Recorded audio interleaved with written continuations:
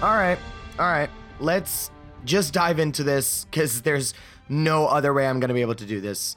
With all the hype that's surrounding Marvel's first female superhero, it's truly a shame that any form of proper criticism is going to be interpreted as sexist or narrow-minded, especially since that this is surely not the most constructive way to have a conversation, and it's not going to lead to any fruitful discussion regarding the industry or any movie in particular.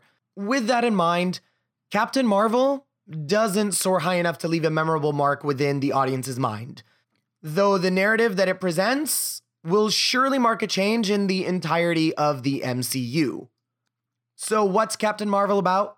Well, it's about a former officer and Air Force test pilot, Carol Danvers, as she basically discovers and becomes the universe's most powerful hero when Earth is caught in the middle of a galactic war between two alien races, the Kree and the Skrulls. Danvers is a rebel, obviously, and not easily controlled, but through her journey, she finds her true self and the path to harness her incredible powers.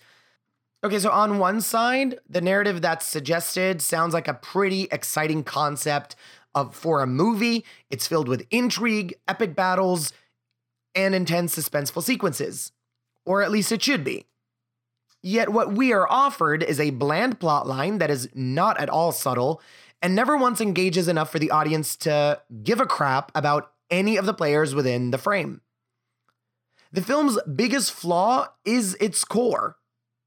Carol Danvers.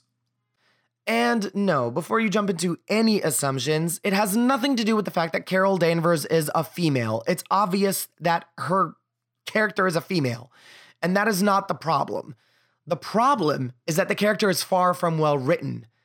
Her humor seems extremely forced. She has activist slugline dialogue, and it's spoken very robotically, and this literally hinders Brie Larson's performance. It's almost as if the writers decided to strip away the charm, the sass, and the power and focus simply on brute strength. And my God, there's like 15 writers on this movie. That's more writers than a group of people trying to write a Beyonce song. This character is supposed to be known for her wit as much as her power, and instead she's exhibited punching her way through countless hordes of baddies and space shuttles. If the defense of this is, well, male superheroes do it all the time, so why not a female superhero? The point is seriously being missed. Danvers should have been given more layers, more characteristics, and a much stronger and worthier character arc instead of this flat, uncharismatic arc without a proper evolution. No. The fact that all she has to do is break the metaphorical glass ceiling by ripping that little chip off her neck and destroy the patriarchy, that is not enough of an evolution. Okay, moving along, the surrounding characters are also not given anything of interest to play with. Nick Fury, played by Samuel L. Jackson, doesn't seem fazed that shape-shifting aliens exist and want to take over the world, and it literally takes him one scene to be convinced that they're real. Agent Coulson, who's played by Clark Gregg, is immediately loyal to Fury without any justification or reasoning why, even though he is still a rookie, and this was a missed opportunity, in my opinion, to play with their dynamic. Talos, played by Ben Mendelsohn, who many have praised his performance, is literally a two-dimensional humanitarian mouthpiece that is also a piece of the larger narrative problem. The Marvel Cinematic Universe has gone down the revisionist route by choosing to place the Kree into the antagonistic, even villainous role, and the Skrulls as the victims of war and forced migration. Though in the comics, the Kree, Skrulls, and other galactic species are not absolute, but more or less on a gray spectrum between good and evil, the films have mostly placed the Kree on the extremist end, and until Captain Marvel, the Skrulls were also invaders. Now we are witnessing a revelation that the Skrulls are not terrorists, but refugees. A clear political parallel with our current global climate. Visually, the film does offer some entertaining sequences, yet Marvel films continue to struggle with CGI, as some moments are downright cartoony. maybe collaborating with the folks from Lucasfilms and ILM could potentially help. The film's editing is sharp and tight, especially in relation to Danvers' fragmented mind.